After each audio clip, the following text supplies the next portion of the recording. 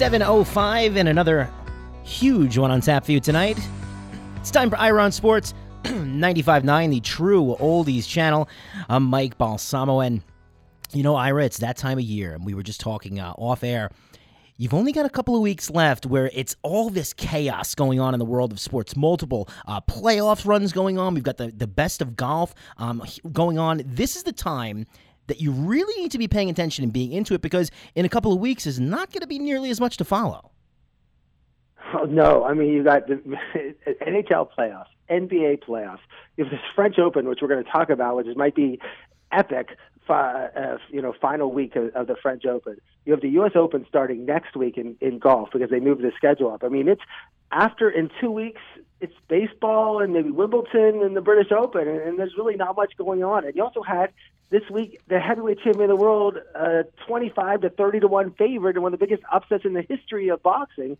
That happened this week. So everything is going on. It's super exciting. I can't wait to let's start going in the show and talk it, because there's just so much sports, and as someone like me who follows all these sports, it's just a great time of year. Yeah, I can't wait to talk about the whole Andy Ruiz versus Anthony Joshua fight, because that was crazy. We've got a lot to talk about tonight, though, and two great guests to help us out. First up, it's Kelly Pavlik. Been on the show before. Ira, tell us about him. Former middleweight champion of the world, one of the greatest middleweights of all time. He's going to come in and break down the Diaz-Joshua fight. And then we're going to have Michael Averone, who we had on before, former owner of Big Brown, and he's going to talk about the Belmont that's coming up this week in New York. So we got boxing, some of the old-time sports, boxing, and horse racing. You know, it's funny. This Belmont Stakes, I think this is going to be a perfect show for Mikey Averone, because not only do I think it's wide open, I don't think the favorites are very good. So I think this is going to be your opportunity to make some money this Saturday on the Belmont Stakes. Mikey Averone fills us in on that at 7:55. And like we said, Kelly Pavlik breaks down the fight at 7:45. It's 7:07. It's Ira on Sports. Ira, where are you right now? Because you're not in studio with me. I'm in Los Angeles, getting ready to go on Wednesday to see Golden State, Toronto, up in San Francisco or Oakland. But I saw the Dodger game yesterday, and then before the NBA game. Dodgers beat the Phillies 8-0 behind Rich Hill. It was sort of a matchup between the Dodgers and Phils, the two best teams in the National League. Dodgers swept them. With it and their injuries, like the Yankees, they're playing with their second team mostly, and they still beat the second best team in the National League. Bryce Harper was interesting to go to the game and see Bryce Harper he was 0 for 4, got booed every time he came up to bat. And the Dodgers, they won on Saturday. They bring up a catcher from the minor leagues named Will Smith, which is great because Will Smith, of course, is big with Philadelphia, and he hits a home run. It seems like the Dodgers can do no wrong. They're 41-19. People in LA don't think they have even played well, and they're 7 games ahead of the next best team, Milwaukee, and even the Phillies in the National League. So we've talked about before, the Dodgers are going to run away with this. The Dodgers are going to be in the World Series, and let's see for the third year in a row and see what happens. But it was exciting. Love going to Dodger Stadium. Love going to the games. And while we're on it, the other baseball series this weekend was Yanks in Boston. So we're at the sports bar watching the Bruins, watching all this thing, and then at the same time, the Yankees are taking 2 out of 3 out of Boston. The Yankees are playing their third team. They really don't. They have every starter is hurt, and they still take 2 out of 3 out of Boston. Pretty just amazing. But they're getting healthy. Didi Gregorius is coming back. Aaron Judge might be coming back. I mean, if you look at the Yankees this year, they have the second best record in the American League. They're leading the Red Sox by 8 games. But Stanton had 38 home runs last year, none this year. Andujar, 27 home runs, none this year. Aaron Hicks, 27 home runs last year, 1 this year. Judge had 27-5 this year. Gregorius, 27-9. They still have more home runs at this point this year than they did last year. That's how great this team is. Luke Voigt, everybody. Anybody they can put in there, it's just unbelievable. If you just put anybody off the street in a Yankee uniform and they're hitting home runs and they're winning, and it was if you're a Red Sox fan, you're nervous. Chris Sale lost on Friday. He's 1-7. I mean, here's a guy just signed this multi-$100 million contract, and he's 1-7 this year, and he was their superstar that won the World Series. But it's a long season. The Red Sox are really just playing for the wild card, get in there and do it. But it was something that the Boston fans, they're upset about the baseball, but very happy about the hockey. So. You know, Ira, 3 things I'll say about my New York Yankees. And I'm a diehard Yankee fan, but I'm very realistic. One, anybody who's ever said a bad thing about Brian Cashman needs to have their head examined. Because like you said, he finds guys, Luke Voit was cast off by a bunch of teams. DJ LeMahieu, they got for nothing in free agency. Nobody wanted the guy. He plugs these guys in and gets the best out of them. Also, good job not giving up on Gary Sanchez. He was pitiful last year. Just absolutely awful. They said, you know what? You're our catcher. It doesn't matter. He's completely turned it around. And he's, his power threat is what's propelling this offense with Luke Voit batting behind him, also getting balls. And three, it's become apparent to me Clint Frazier is going to be the odd man out of this group. They've been talking, they've got such a wealth of talent in the minors that it's going to come time to make a deal. Clint Frazier's bat is on display and he looks great, but he's a liability in the outfield. Made a couple of boneheaded plays over the weekend. So now you've got a guy whose stock is through the roof. I'm not going to be surprised at all, Ira, if Frazier is the guy who gets moved to a big time pitcher. Come the deadline when the Yankees are looking to make a move. Well, there's also pitchers that are out there like Dallas Keuchel that they can sign for free agents in a week and not have to give up a draft pick. So there's teams like what's happening with the Yankees and Dodgers is you have two teams that have of course, more money than any other team. But now they're run like Andrew Friedman and the Dodgers and how the Yankees are run. You don't have Steinbrenner meddling and things like that. So they're run intelligently, making the right decisions. So when you have all the money in the world and you're smart making those decisions, then you have these great baseball teams, and that's what they both are. And it is. I tell you what, I was at the sports bar. The Yankee fans are very excited about this year. Now it'll be interesting when all these players come back. They're not going to win every single game they play, but I think Yankee fans think that they're going to win when everybody's healthy. They won't lose ever again for the rest of the year. Yeah, and we haven't had our ace, Luis Severino. Everyone talks about the hitters and how we would need pitching where they would need pitching. Luis Severino, our ace going into the season, hasn't even pitched yet. So a lot to be excited about if you're a Yankee fan. Anything else you want to touch on in baseball, or you want to slide over to the NBA Finals?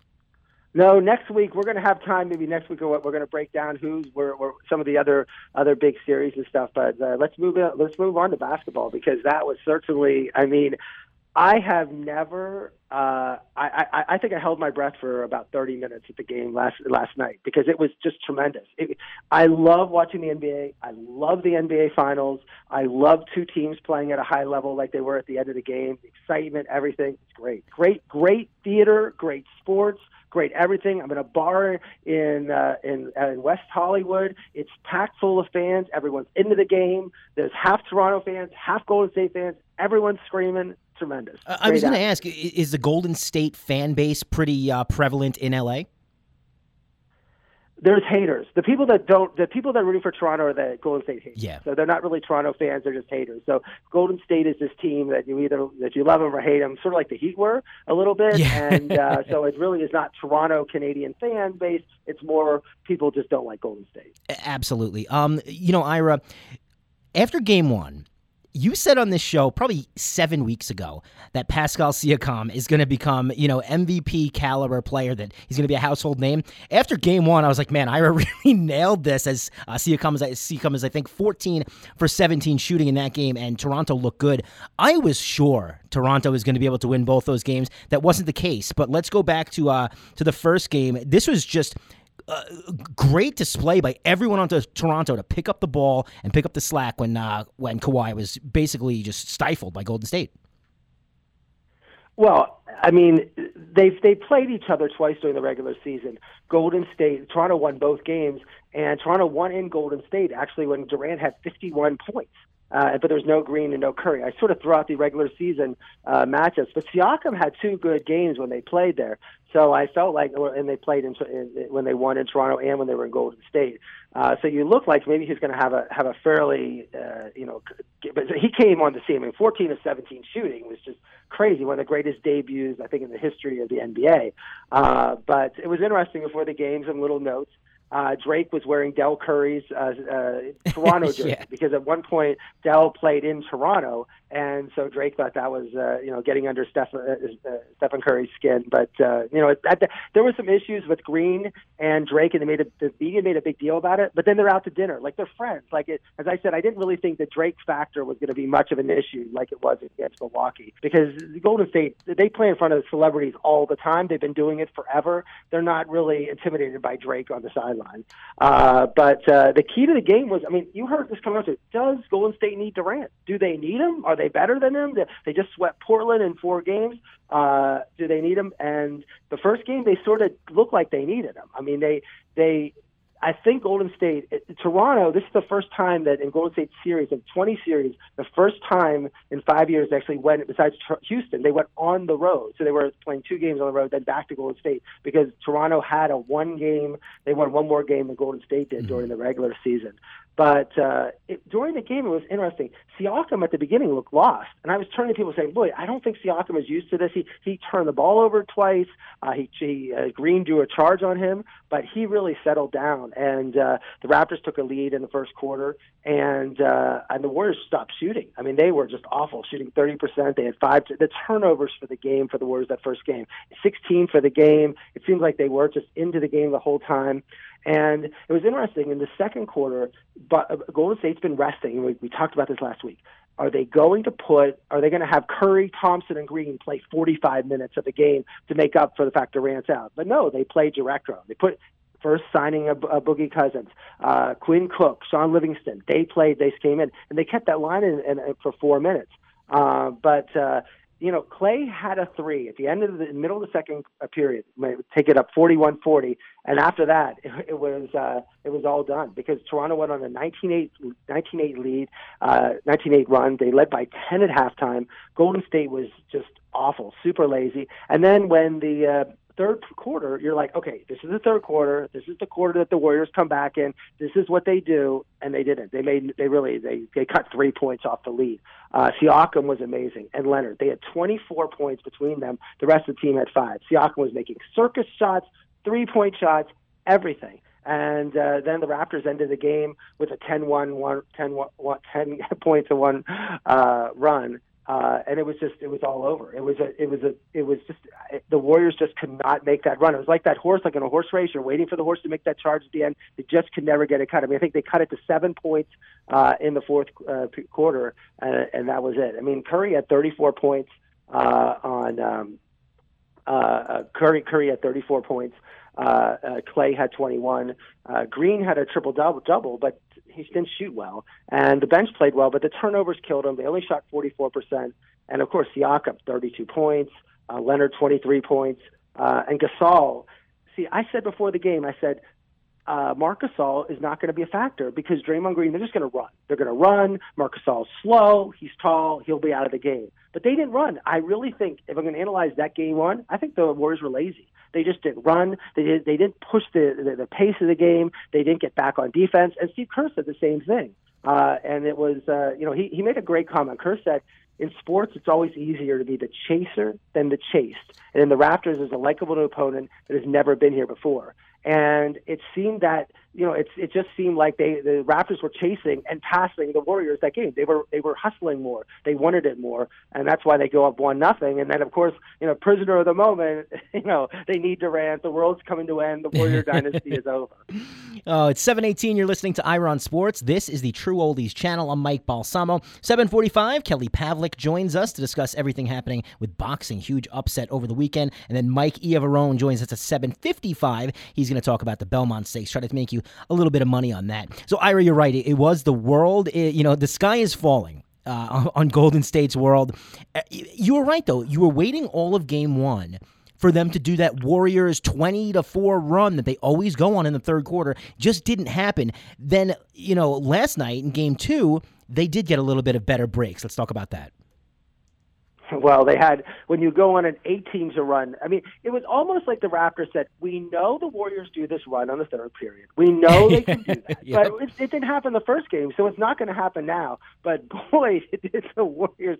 I mean, first of all, Steve Kerr is underrated. He has 4 titles in 5 years. He is definitely. I mean, he's very smart. He is tremendous, and he made changes. He's not afraid. He starts Cousins, and I thought that was probably the good move because Gasol was destroying them. So why not put a big guy on him? Not put Cousins in the game. And Cousins only played 8 minutes the first game, but he got his legs, he got his conditioning back a little, and boy, did Cousins play great. I mean, when they signed Cousins last year, we were saying, oh, it's an ornament, it's another thing they need. They have so many players. But boy, it's what shows you in basketball. You don't know when injuries happen. You don't know when you're going to need someone, and he played fantastic. And you saw at the beginning of the game, Gasol goes and he drew a foul right on Gasol. Like Gasol charged right into him.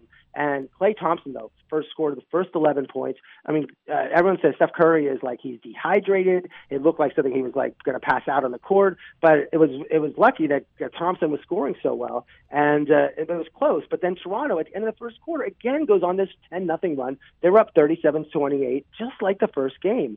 But then Curry started hitting some threes, so he wasn't totally dehydrated. But they're still down at halftime, 54-59, and it looked like, just exactly like the last game. It was just a weird thing. Also, but then suddenly in the second half, 18-0 run. Iguodala, they put a change to me in the second half. They put Iguodala on Siakam. And I think Siakam had a lot of trouble with Andre Iguodala guarding him. And then they put Draymond Green and Klay on Lowry. And I think Lowry, the size difference was like 8 or 9 inches, but Lowry seemed to have trouble with that, and Lowry ended up fouling out of the game. And then Iguodala made some big threes. And we talked about Iguodala's three at the end of the game. He hit three earlier in the game, and Klay Thompson was hitting threes. And there was this one play on that 18-0 run when Draymond Green just blew by Leonard. Like they were on the top of the key, and Leonard is like the greatest defender in the league, the best player since Jordan, all this stuff. Draymond Green just blew right by him, just one-on-one. And I'm like, boy, that's tremendous. Cousins was playing great. Then they bring Bogut in for Cousins, and everyone remembers saying all these dunks that they kept throwing to Andrew Bogut and doing that. They outscored Toronto. Warriors outscored them 34-21 in the third. They had 14 baskets, 14 assists. And then Quinn Cook comes in the fourth period and hits 2 big threes. Just when you thought Toronto was going to stop that run, make that run, because they weren't up by 1,000,000 points. They're up by 10 points. And then Quinn Cook hits some shots. But 8 minutes to go, Klay goes out with a hamstring. I mean, he's injured. And you're like, oh, my gosh. I mean, they have no one. They don't have Durant. They don't have Klay Thompson. They're playing Quinn Cook from Duke, who I've liked at Duke, but I don't know if he's expected to be in the finals. He hardly played during the season. But then Lowry fouls out of the game. But DeMarcus Cousins ended the game with 10 rebounds, but it seemed like he was just like whenever the ball was bouncing around, he seemed to be making the plays, the passes. And this was the game DeMarcus Cousins. I mean, you got to give him credit. He pulled his quad. People thought he was done for the whole playoffs. He comes back. He worked, and here's a player that has a lot of criticisms. Had a bad attitude, technicals, all the talent in the world, but you got to give him credit for working his way back in shape, wanting to be in the finals, and going to Steve Kerr saying, "Hey, use me however you need. You're going to play 48, I play 48. You're going to play 8, I'll play 8." And that's what happened. Now, but the Warriors still almost blew the game. They had it was like 106-98. Both teams sort of missed everything for like 3 minutes, and then they were leading 106-101, and Leonard drove in. He scored a basket, and they called this horrendous T. Curry was mad. He just threw the ball in the air, a technical foul on Curry. So that made it 106-101. But then they were able. But then at the end of the game, Danny Green comes down for it's actually Van Fleet missed. Leonard missed, and Green hit a three, cutting it to 106-104 with like 28 seconds left. You saw Nick Nurse, the Toronto coach, calling for a timeout, like not a timeout, but to foul, because he realized that if you just let the Warriors run the clock out, they would have no time left.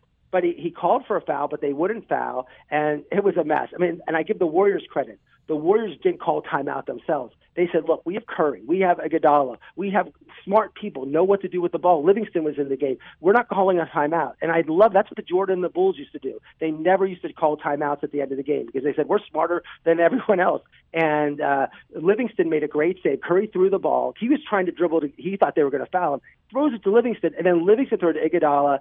Iguodala drains the three, game over. And that was just – it was tremendous in terms of what was happening. I mean, Cousins ended with 23 points, 10 boards, 6 assists. Curry had 23 points. Draymond Green, 17 points. Klay Thompson, 25. But the bench, Jerebko, McKinney, Bogut, Looney, Livingston, Cook, all played. They scored 27 points. And then for the Raptors, Siakam, now Leonard scored 34 points at 14 boards, 16 for 16 for the line, but he looked tired at the end of the game. And Siakam only had 12 points, Gasol only 6. So Van Fleet, another great game for the Raptors. But it's one of those. Now we're going to the next game 3 on Wednesday, back to Golden State, and you don't know if Klay Thompson's going to play. You don't know if Kevin Looney's going to play because he got hurt. You don't know if Kevin Durant's going to play. The training staff of Golden State and Steve Kerr, in terms of fixing these matchups, it's all going to come into play in terms of what are they going to be ready, because people still think Toronto to control the series. If Golden State doesn't have their best players, two of their best players. It's hard to see how they're going to beat Toronto, but we'll see Wednesday night. Yeah, I was just going to say, we're here. We're on the air live on Iron Sports. What's your pick for Game 3? With Durant presumably out.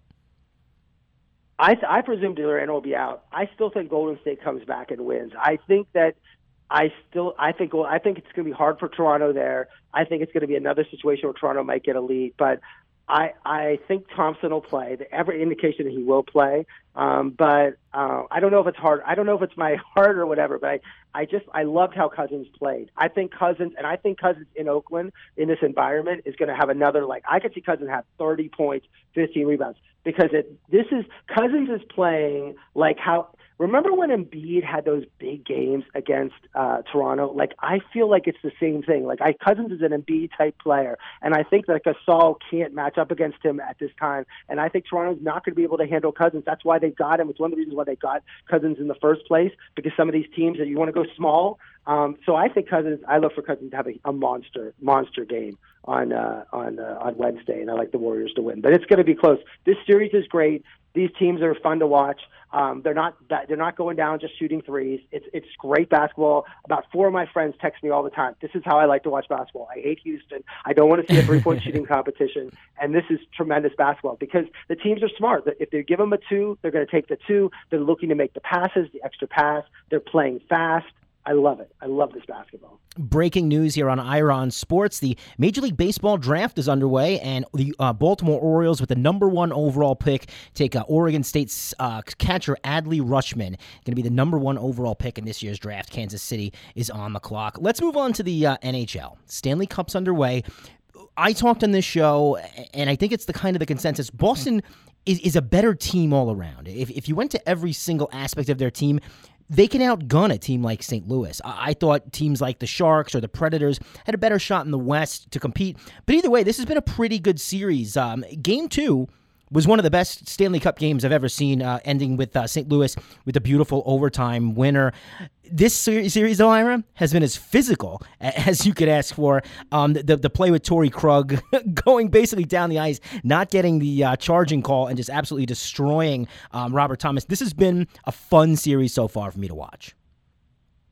Well, you mentioned that was in Game 1, and that was where St. Louis has been beating up these other teams. I mean, they were against San Jose in 6 of it was like Slapshot. Now, I bring the movie Slapshot. Some younger listeners might not know the movie. It's one of the greatest hockey movies of all time with Paul Newman. But it was like their strategy was just to injure the other teams so they have no players left. And that's sort of what St. Louis has been doing to some of these other teams. And I think they were physical at the beginning. When Krug, his helmet was off, so his hair's flying around, and he goes down and just levels one of the Blues players. It's like one of those things you're done, St. Louis, in pushing these other two. You might have pushed everyone else around, but you're not pushing Boston Bruins around. And you saw in this, after he did that in the second period, they outshot the Blues 18-3 and had a 38-20 overall advantage and ended up winning the game 1-4-2. But you're right, that Wednesday game, I mean, both sides were it was just an amazing game. And in that second period, the Blues they actually got tough. I mean, that one play where Brzezowski, I thought it was a cheap shot. They ran him into the boards. They only got a 2-minute penalty on it, but it could have been a 5-minute major. But by the second period, just total domination. But I thought that the game was good because I thought the Bruins were totally outplayed in that game, but they hung in there and they had a chance. That's what they do. Overtime, and you could see that the goalie played much better than Bennington. So even though they lost the game, it was 1-1. You're like, wow. I mean, but then they go back to St. Louis on Game 3 and total disaster. I mean, 10 minutes in the game, the Bruins score a power play. They've got that power play going. That was so successful, one of the best power plays all year. And then they had 2 goals on 3 shots. And then with 10 seconds left in the first, they score again to go up 3-0, and it was just over. I mean, they have a 3-0 lead, and they easily win 7-2. So tonight, in, I guess, a half an hour, we're going to get Game 4. And Boston, really, if they go, I mean, people in Boston are looking, look, we win tonight in St. Louis, go back Thursday, get the Stanley Cup, call it a day. and I think that's what they're looking for. You want to know what is a little surprising to me, Ira? Them leaving Binnington in for Game 3. For Game 4. They pulled him in Game 3. Jake Allen was their starting goalie when the season began. He had a fine season. They actually shipped Yaroslav Halak out of town for Jake Allen 3 years ago. This guy should get the start in Game 4 here, if it's up to me. I know Binnington's on a crazy run, but this is a veteran goaltender who's got you there before. I'd be making the switch here. We're not going to see that. It should be interesting to see what happens, because I think Boston now is salivating. They're chomping at this, and you're right. If they win this game, it's really hard to come back from 3-1. I'd be a little scared. Well, I thought it was weird after Game 2. People were giving Binnington all this credit, like he did a great job. Well, there was 3-2 overtime, 37-23 shots on goal. I mean, clearly Boston was just not into the game at all. St. Louis had 50 hits to Boston's 31, and the Blues had 5 penalties. I mean, it was just a weird. Yeah. It was a weird game. But I didn't think Binnington played that great. He gave up. He had twice as many shots Rask had than Binnington had, and but then but I think that they feel like they have changed. St. Louis has changed all their lines. They've made wholesale changes. The coaches announced all these different changes, but they're not changing the goalie. But it was the first time he's been pulled. He's a rookie, so it was the first time he's been pulled. They finally pulled him in the game in the third period. Was it the third or second period yesterday or Saturday night? But it's like one of those things where I felt that was a weakness for St. Louis going into this, and an advantage that Boston had. So it'll be. I think if Boston goes up 2-0. Then the series could be if Boston goes up 2-0 tonight, this series might be over. You're absolutely right, and that's why I'm hoping that doesn't happen early, because Boston does have a knack for getting on there in the first period. Before we move on from hockey, Ira, you want to know what the talk or the buzz here in South Florida is amongst the hockey community? That Sergei Bobrovsky, Columbus Blue Jackets, routine Vezina candidate goalie, and also Artemi Panarin, the right wing for Columbus, ridiculous, just natural goal scorer on top of being physical and technically extremely sound, are both linked to the Panthers. Supposedly, Panarin's already played for Joel Quenneville when he was with the Blackhawks. So this is something that they're saying in this offseason, the Panthers could get a top 10 forward in the league and a top 3 goalie basically out of nowhere, and that would immediately put them in not only the playoff hunt, but as one of the best teams in the East, I would say. Well, look, I mean, that's great. I mean, in terms of going to Panthers and the excitement that they could generate, we've talked about this before. The Miami Marlins are an absolute non-factor in the sports. No one's talking about them. No one's going to the games. They have the lowest attendance. Minor league teams across the country have more attendance than the Miami Marlins. The Dolphins have clearly that a sign that they're taking the season off. They have a nice new coach. They have some interesting players, but they really are saying this is a total rebuild. They're not tanking, but this is a complete rebuild. The Heat are exciting, but they're going to lose Dwayne Wade. We don't know what's going to happen. They're waiting for all these contracts. I mean, their strategy is let's wait for all our contracts to expire the next year or two. So this is a perfect time for the Florida Panthers to take over South Florida and become the hot team. And you saw it. Look at Tampa Bay. I mean, Tampa Bay, they have a terrible baseball team. Nobody goes to their games. Their hockey games, people are buying $300-$400 a ticket to go to the game. So clearly, if the Panthers can get it right, can get the excitement going, I think it's a perfect opportunity, considering the other South Florida teams are just not really into it. No, and that's a great analysis with Tampa Bay. If they put a good team on the ice, you're going to draw fans. They draw fans anyways with the away crowd, but it'd be great if more Panthers fans were filling the seats. It's 7:33. This is Ira on Sports 95.9, the True Oldies channel. I'm Mike Balsamo. We're about 10 minutes away from Kelly Pavlik joining us to discuss everything going on with boxing. Also, Mike Iavarone, good friend of this show. He's going to try to make you some money on the Belmont Stakes. That happens at 7:55. Ira, let's talk a little golf. And you texted me as excited as you ever did over the weekend that this is the best this might be Tiger's best round ever. He had a lot of ground to make up, wasn't able to do it, but still you were really impressed. Well, Tiger, he was weird. The first day, this is Memorial. in Dublin, Ohio. It's Jack Nicklaus' tournament. It's great because he's everywhere on television. It's his tournament. It's great. I mean, it's great to see Jack Nicklaus and everything he's brought to golf and have this type of tournament. It was a very good field because it's perfectly, unlike the Honda, it's perfectly positioned in between two majors, so everybody wants to play in it. So it is good. But Tiger shot a 70. It's a 2 under in the first round. But he's birding his par fives, which you like to see. You want to see Tiger drive well and birdie those fives. That's what he's always done, and he's been tremendous. But then round 2, he played well again, but he ended up he was playing well the whole day and double bogeyed the 15th with a 7. So which is amazing for Tiger. And then round 3, it was the same sort of thing. So he was off the pace by 9 strokes or 10 strokes at the time. But on round 4, I mean, he's teeing off in the morning. I'm here in California, so he's teeing off really early in our time. Yeah. But 6 birdies and 12 holes. I mean, he is, and the point where Jack Nicklaus goes, he could win this tournament because he got to be the leaders hadn't teed off yet, and he's now like 3 strokes off the lead. And you're like, well, if they have a bad round, maybe Tiger could win this. And even Jack said, I think he could come in and win it. But he looked great. I mean, he ended up bogeying it. He shot a 67, but after the round, he's like, I'm geared. I'm ready for the U.S. Open. It's in 2 weeks in Pebble Beach. He looked great. And I'm telling you, this is a weird thing. I've watched Tiger play a lot. I liked how he walked. I know this sounds stupid, but he seemed to be comfortable. When I saw him at the U.S. Open at Bethpage, he looked uncomfortable. When he was walking down, he was using his club as like a crutch. He seemed to not be comfortable. It was a hilly, it was whatever, but he seemed very comfortable walking. He seemed to be swinging. They showed the slow motion of him swinging. He looked great. I mean, he putted great. He just missed. He finished 9th for the tournament. He was 9 strokes back, but I still think Tiger is not playing to win the Memorials anymore. He's playing to win majors. And if he can win the Masters at the U.S. Open, that would be a ridiculously successful year. So, but he looked great. So he's now, I guess, the second favorite to win the U.S. Open. Well, we looked on, and, as soon as you said that to me, I pulled up the scoreboard, and I'm like, man, Martin Kaymer, he's got a chunk of a lead here. It's going to take an amazing performance from somebody, and we got an amazing performance from Cantlay, who represents us here in South Florida. I mean, I joke about this all the time because I think that there should be a Ryder Cup between West Palm, not just South Florida, West Palm Beach golfers versus the rest of the world. I'll take West Palm Beach golfers. Like, they will win. They don't need a Ryder Cup. You just need West Palm Beach versus the rest of the world.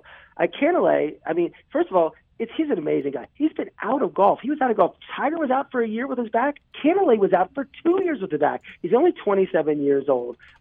Jack Nicklaus loves the guy. He won like a Jack Nicklaus award, and so Jack's been like his mentor. And Jack was crying because he won.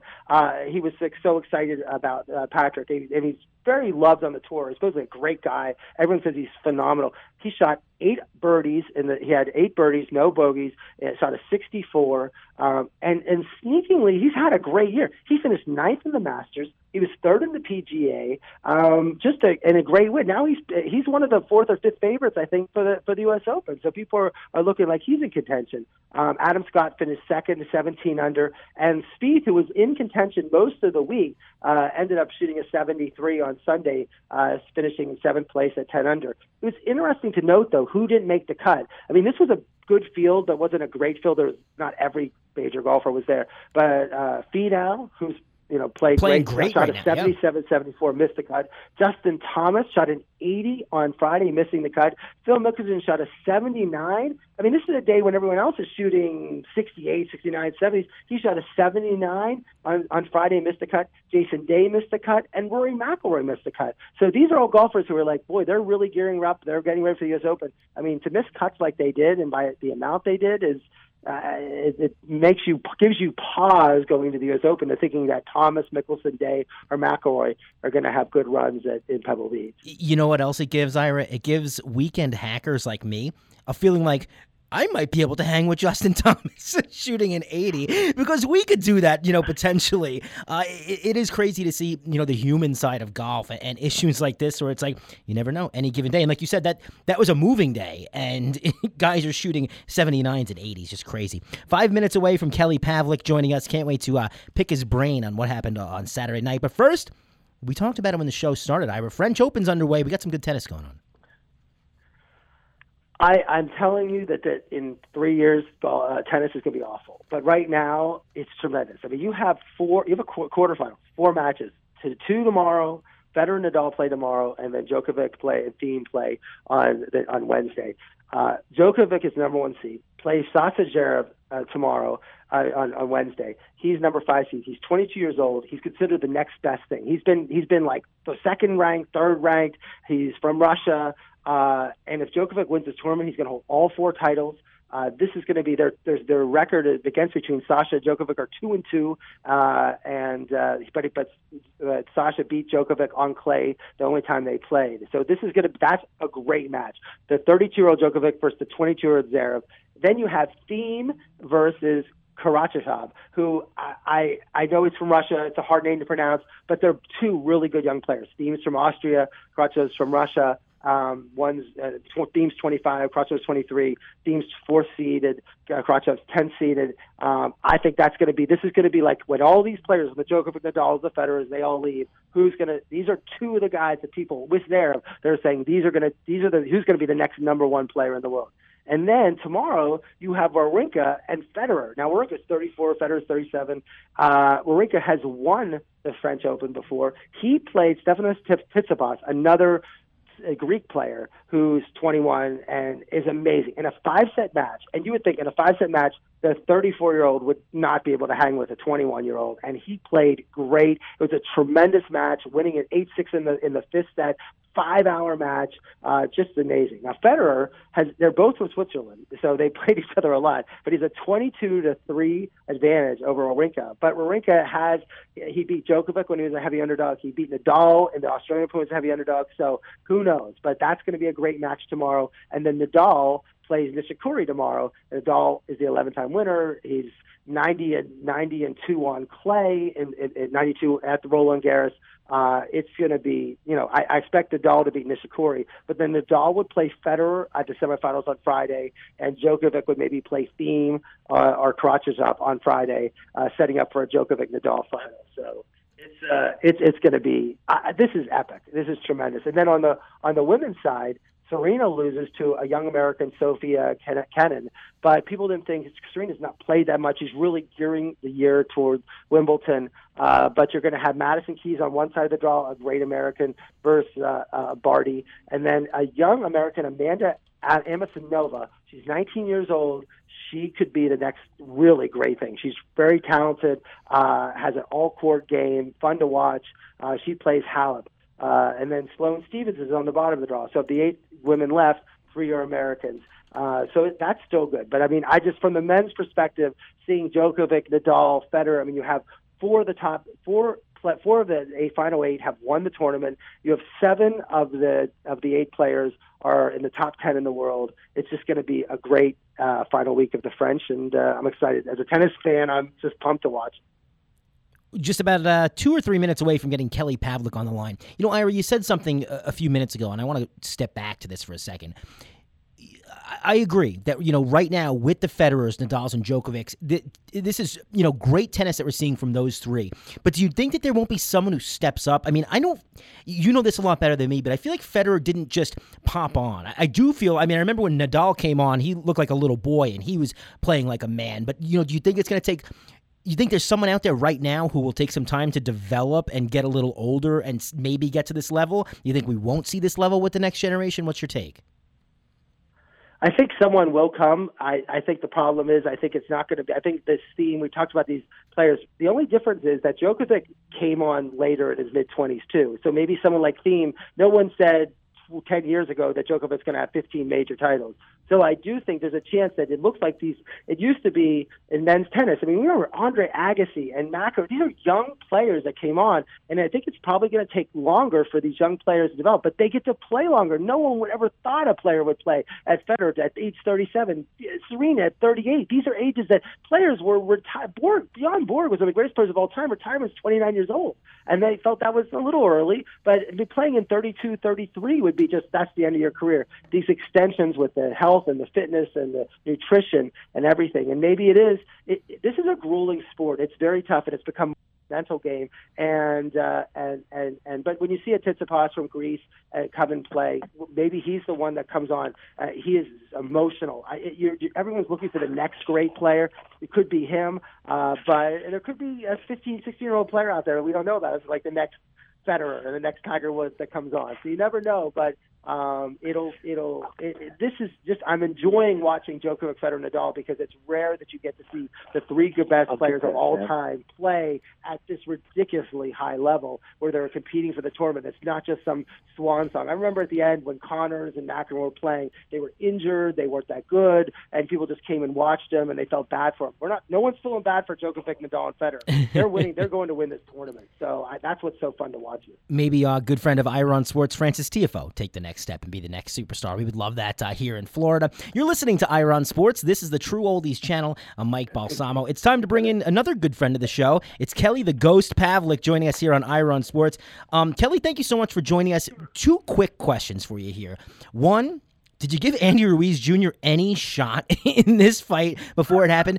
And two, why do you think it was, watching this, as someone who knows nothing about it, it seemed like Ruiz just had more energy the entire fight. This guy's not in great shape, but he seemed to have more stamina than Anthony Joshua basically, the entire fight. Kelly, you there? Oh, yes. I'm sorry. I have that. Not dog's barking. No, not a problem, Kelly. I just asked, it seemed like Andrew Ruiz, for not being someone you'd say is a model specimen as far as being in shape goes, he seemed to have more energy and stamina than Anthony Joshua the whole fight. Yeah, I think there's more so in that. I was saying about Anthony Joshua, he's too muscular, and a lot of people are making excuses like, that he was. I shouldn't say excuses because he may have been. There's rumors that he got dropped and a couple of times the week before the fight. There's a couple of rumors that they should have stopped it, or they should have let the fight go on, that they should have postponed it. There's all kind of things coming out now, on it, and I just think the whole thing was that this Ruiz is a dangerous fighter. He's not built and he don't look the part, so it's very easy, no matter if he only has one loss or not, to be very confident going in against him. But he's a very fast fighter. He's a very good counter puncher, and we all know that Joshua, because of his genetic build, hopefully it's just genetics, that he gets tired real quick. When you have that much muscle, it's hard for the oxygen to get through to the entire body, and the muscles actually take up all the oxygen. So I think that was a big part in it. When you're muscular like that, you fatigue quicker. And Joshua, in my opinion, I just thought he was totally gassed. I mean, yes, he got hurt, but I think that the final stoppage of that fight wasn't from him being out of it. I think it was more so from him being so fatigued that he would have been able to last. Kelly, I heard a lot of people saying today that Mexican boxers never stop coming at you. Has that been your experience dealing with fighters from Mexico? Yeah, they are. They're rugged fighters. I mean, they come. They actually, it's frowned upon in Mexico, I believe, if they don't come straight forward and take punches. But you have some guys. You had Rafael Marquez, who Juan Manuel Marquez, who was a heck of a counter puncher and a good boxer. But yeah, for the most part, they come to fight. They are. They call them the Mexican Warriors, and there's no BSing around when they get in the ring. They come in and they're going to take one and give you three. Ira, what do you got for Kelly? Kelly, thanks a lot for coming on my show. And the question I have is, the comparison. I remember you're fighting against Jermaine Taylor. You're fighting for the middleweight championship of the world. You get knocked down in an early round, and then come back and knock Taylor out. Same thing happened in the third round, the pivotal third round. Ruiz gets knocked down, but then he said, but then is able to get back up and then turn that round. I mean, that was like one of the best rounds, of course, of the year, because then he turns around and knocks Joshua down twice. Yeah, let's not mistake the fact that it was a middleweight fight, though, not a heavyweight fight. So our conditioning level is a lot higher. But, I think in the third round of that one, Ruiz got dropped. And the biggest thing, and I hate to I'm not trying to take all this victory away from Ruiz because he works his butt off for it and he fought a great fight. But, they were both so tired in only the third round. Ruiz got dropped, and then by the time he got up and Joshua was trying to, knock him out and finish him off, Joshua was plumb tuckered out. And then Ruiz, by the end of the round, couldn't walk either. He couldn't make it back to the corner. And it was only the third round. But I just think the biggest part was that once Joshua gets tired, it's harder for his body to recoup with that minute break. Again, when you're that muscular, you fatigue a lot quicker. And I think that Ruiz, he gotten better. He caught up and he caught his wind and got his second win in the fifth round, as where Joshua was, he never did. And what's interesting is in the fourth, fifth, and sixth. So he gets knocked down twice in the third, but the fourth, fifth, and sixth. I mean, I don't think Joshua did anything. It wasn't like I thought Ruiz dominated, but people were like, I was with a bunch of boxing fans, and we're just waiting for Joshua to say, okay, you had a bad round, but you're right. He never seemed to get his legs, his wind, or nothing. But he in the fourth, fifth, and sixth rounds, it just seemed like he was just coasting those 9 minutes and just waiting to get knocked out by Ruiz. That's exactly right. He didn't, and he wasn't going to get it back either. Again, when they stopped the fight, the way I'm looking at it, and I can pretty much, if I was a betting man, again, it wasn't so much that he was hurt.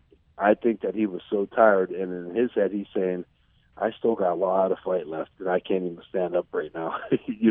I think that he just wanted to get out of there. I think he wanted, get out of that fight safe. Go back to the drawing board. I think that he needs to bring a strength and conditioning coach in to work on keeping him strong and fit, but taking some of that muscle off. Where it's hard. I don't know how they would do it. I would imagine cut back on the bodybuilding workouts and or something like that, because you can't be a pro boxer, especially a heavyweight, because it's hard for the heart to pump out all the blood as it is to a body that's built like that. That's 6'6", 6'7", and 240 pounds, let alone 240 pounds of pure muscle. So you get tired quicker as a heavyweight, whether you're fat or not fat or built. Heavyweights get tired quicker, and I think that he needs to find a strength and conditioning coach that is going to help take some of that muscle off, but put him through a routine where he's still going to stay strong, whether it be functional strength training or what. But that was a big issue in that fight. I mean, people will argue. I just think it was a matter of Ruiz came out, he counterpunched, he fought well with that, and he stayed away from getting caught, more than what he did. And then he weathered the storm, and Joshua was absolutely fatigued and done. And, take nothing away from Ruiz. Again, Ruiz made Joshua that tired because he was able to survive 4 or 5 rounds, and he hurt him a little bit. And when Joshua got hurt, right? I mean, he got. I guess nervous. The person that's more, besides Joshua being upset about the loss, would be Deontay Wilder and Tyson Fury, because they were hoping to go against an undefeated Joshua, and now that big payday per se is taken away from them. And I guess from the Wilder and Fury perspective, I mean, do you see Wilder having to say, what does Wilder do now? Does he want to fight Fury? And then where does he go from this now that big payday against Joshua, 2 undefeated fighters, isn't really going to happen? That's a good question. Unfortunately right now, still the heavyweight division, even though you have these fights and it's being talked about, which is great for boxing, it's still a really weak division, though, as far as pure talent. Wilder, in my opinion, everybody knows that technically he's not the best, sharpest fighter out there. But the thing about Wilder is he has such devastating power, and he finds that mark every time, too, with that power and catches people. For Wilder, though, yeah, it does suck because, that was a huge payday. And I don't know if the build-up now is going to be worth him getting $50 million, or if the promoter's going to feel that way about paying him that money because it's not a big mega fight no more. But I think with guys like Wilder, you still got Tyson Fury. Now you got this Ruiz. I don't know how far Ruiz is going to be able to go in the heavyweight division, but I think he's going to give a lot of heavyweights problems with his boxing ability.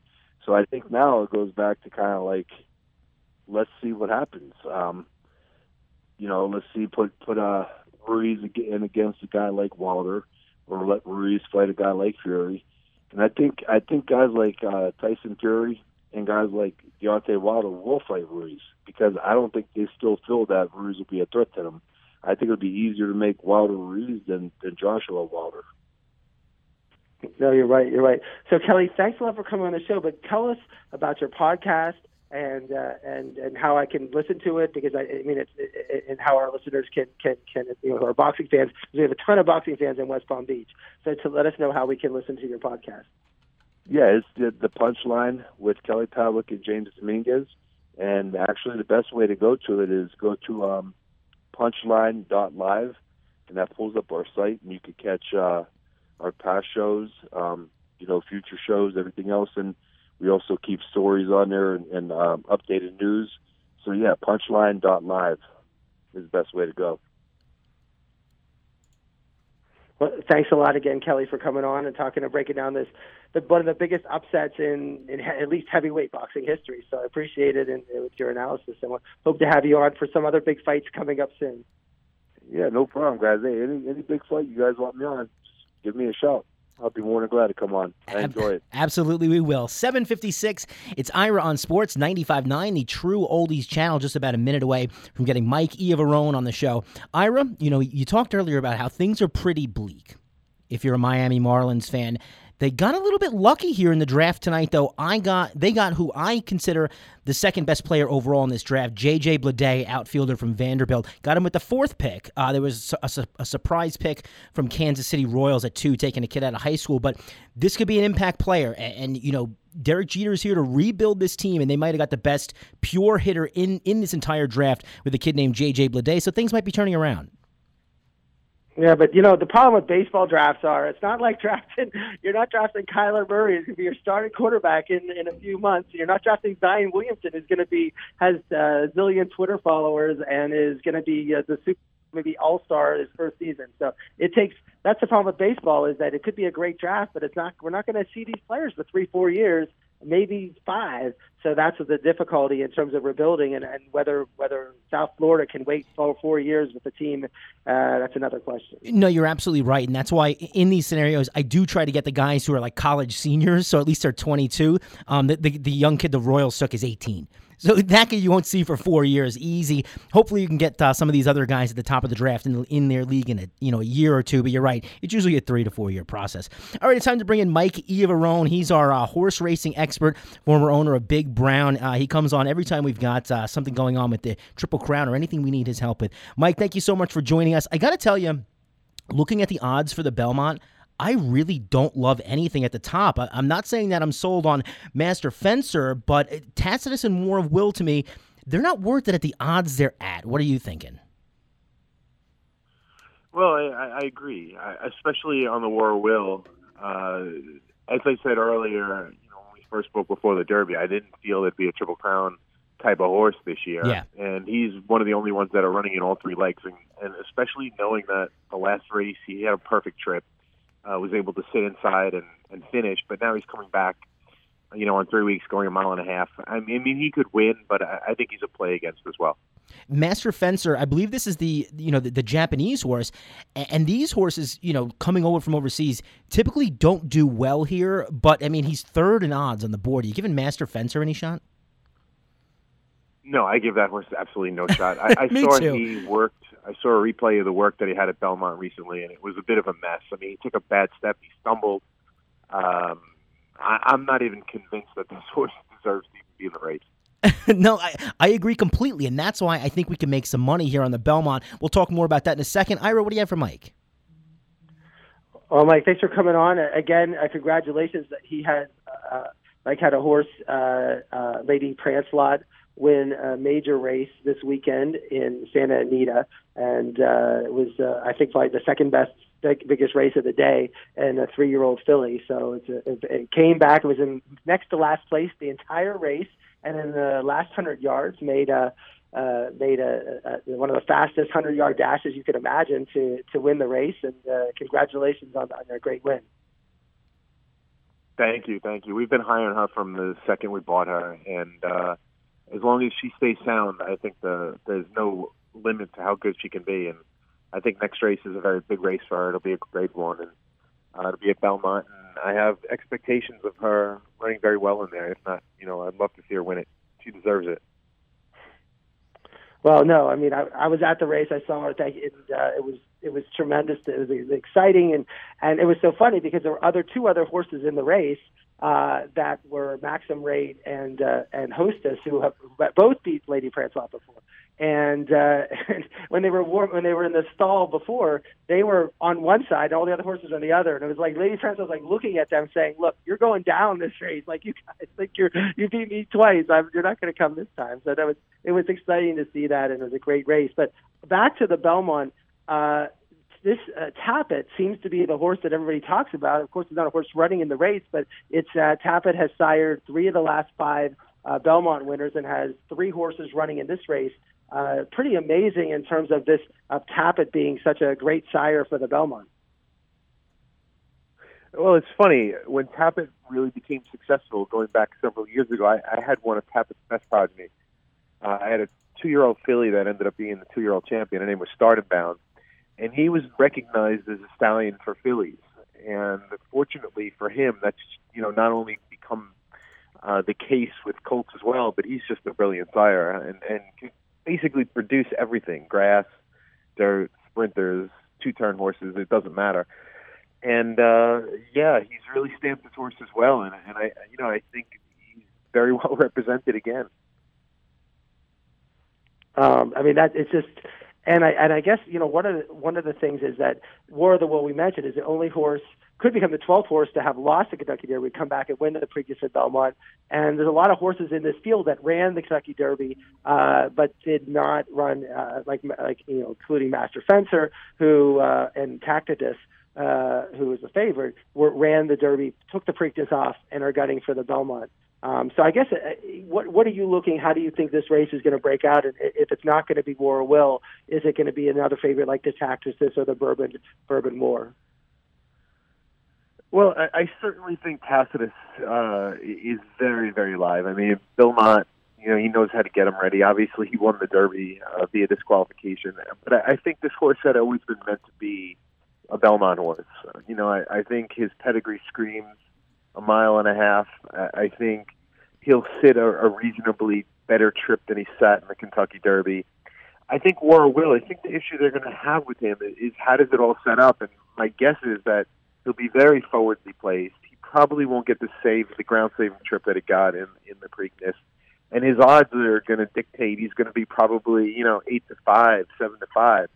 And that's just not playable. So I think Tacitus is playable, top and bottom, and I think you can kind of spread all over the place. The only horse I would probably throw out in the rest of the field is Master Fencer. I just don't see him even getting close in this race. I mean, I'd be shocked if he finishes in the top 6. Wow, I mean, and then like Intrepid Heart, people are talking about because it was third in the Peter Pan, which is of course run at the Belmont, and its sire is also Tapit. So I mean, it's like I think you have 3 half brothers running in this race. It's like a family affair in terms of this. But I mean, where do you see Intrepid Heart in this?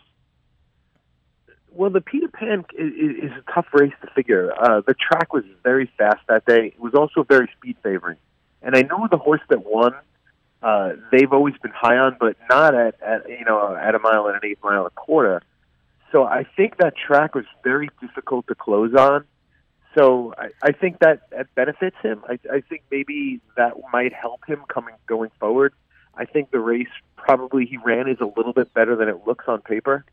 So I think he's a usable horse. I think both of Pletcher's horses here are usable, and obviously it's his home track and. He prepares them every day. They don't have to ship. They have to walk from their stalls to the track. So, I mean, that's a big benefit for them. Right. I mean, you're mentioning Todd Pletcher, who's had more wins at the Belmont than any other one running. Rags to Riches, Palace, Malice, and Capret.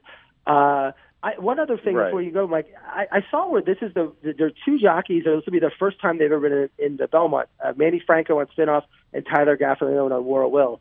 I was surprised that neither of them have run in a Belmont before, being a jockey on any of the horses. Okay, well, Tyler is an up-and-coming rider who, for the most part, had been riding down in Florida, and he had been, gaining and gaining and gaining. He picked up a really good agent. At that point, he started to spread his wings a little bit. He rode for me in the Shadwell. The first time we put him on the horse, he won a Grade 1 for us and rode the horse really well. And then he started riding more at Keeneland. He started developing more relationships, like with Marcassi. And I think the reason he just hasn't had the Belmont or the Derby horses in the past is just because he was an up-and-coming rider, and the bigger trainers were going to the go-to guys. He's becoming slowly one of the go-to guys. Manny Franco has Angel Cordero, his agent.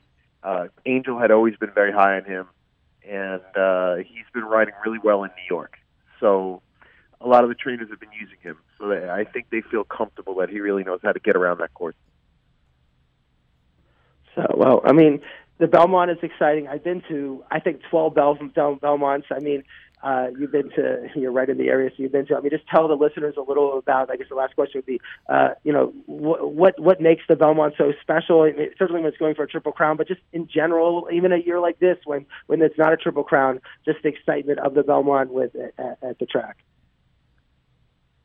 Yeah, I think what makes Belmont so nice is the track is very big, and it can accommodate 100,000 people pretty easily, where other tracks you feel like you're just on top of each other. So I think Belmont is nice. I think they do a really good job of building a tremendous undercard. So if you're a racing fan, it's not about just the Belmont. I mean, they're going to run some races, especially on Saturday. They run the Met Mile, and that field is probably the best field I've ever seen assembled in that race. And that's one of the most prestigious races that there is. And, as much as the Belmont Stakes is slowly starting to lose its luster, races like the Met Mile are becoming the races that become the most important, because that's what the breeders want. They don't want mile-and-a-half third horses. They want milers. And most of the races, in America now run between 6 furlongs and a mile and an eighth. So the undercard is really, really good and continues to be good. So there's good racing all weekend. So it draws not only the everyday Belmont fan, but you get the regular horse people as well. So, they'll probably get 60,000, 70,000 there. That's good. Well, thanks a lot for coming. You've come on before each of the races. I really appreciate it. Good luck with Lady Prancelot. I want hopefully she keeps winning and she keeps upsetting all these other. Well, horses. You have to keep going. And, again, as long as we keep winning, coming we keep going, then we can't horse change racing Triple Crown season. Ira's the lucky charm here, Mike. Yeah, he's the common denominator. So as long as he winning, keep going. Mike Iavarone, our horse racing insider here, owner of Big Brown. Thank you so much for popping by Ira on Sports. Ira, he's always a great guest. We have a little bit more breaking news, though, before we wrap this up. James Holzhauer, Jeopardy stalwart for 32 straight matches, lost tonight. Fell $56,000 behind the record winner, Ken Jennings. Ira, have you been following this guy, Holzhauer? It's been pretty impressive. I don't know what's a bigger upset, Anthony Joshua or that's pretty amazing. I think that's unheard of. But people did think, not saying that I'm an expert on Jeopardy, but they felt that it was going to be hard for him to break Jennings' overall record of the 72 wins, because he is more risky in terms of how he bets and how he plays the game. But that's tremendous. I mean, it was great for the show because their ratings were up.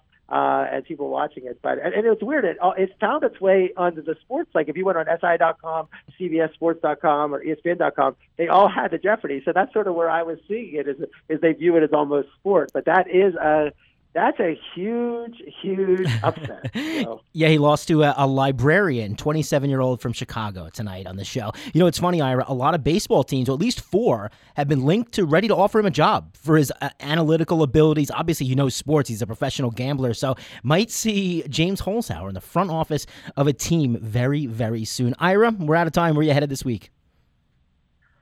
NBA Finals the Warriors. I'll be in Golden State for Wednesday and Friday.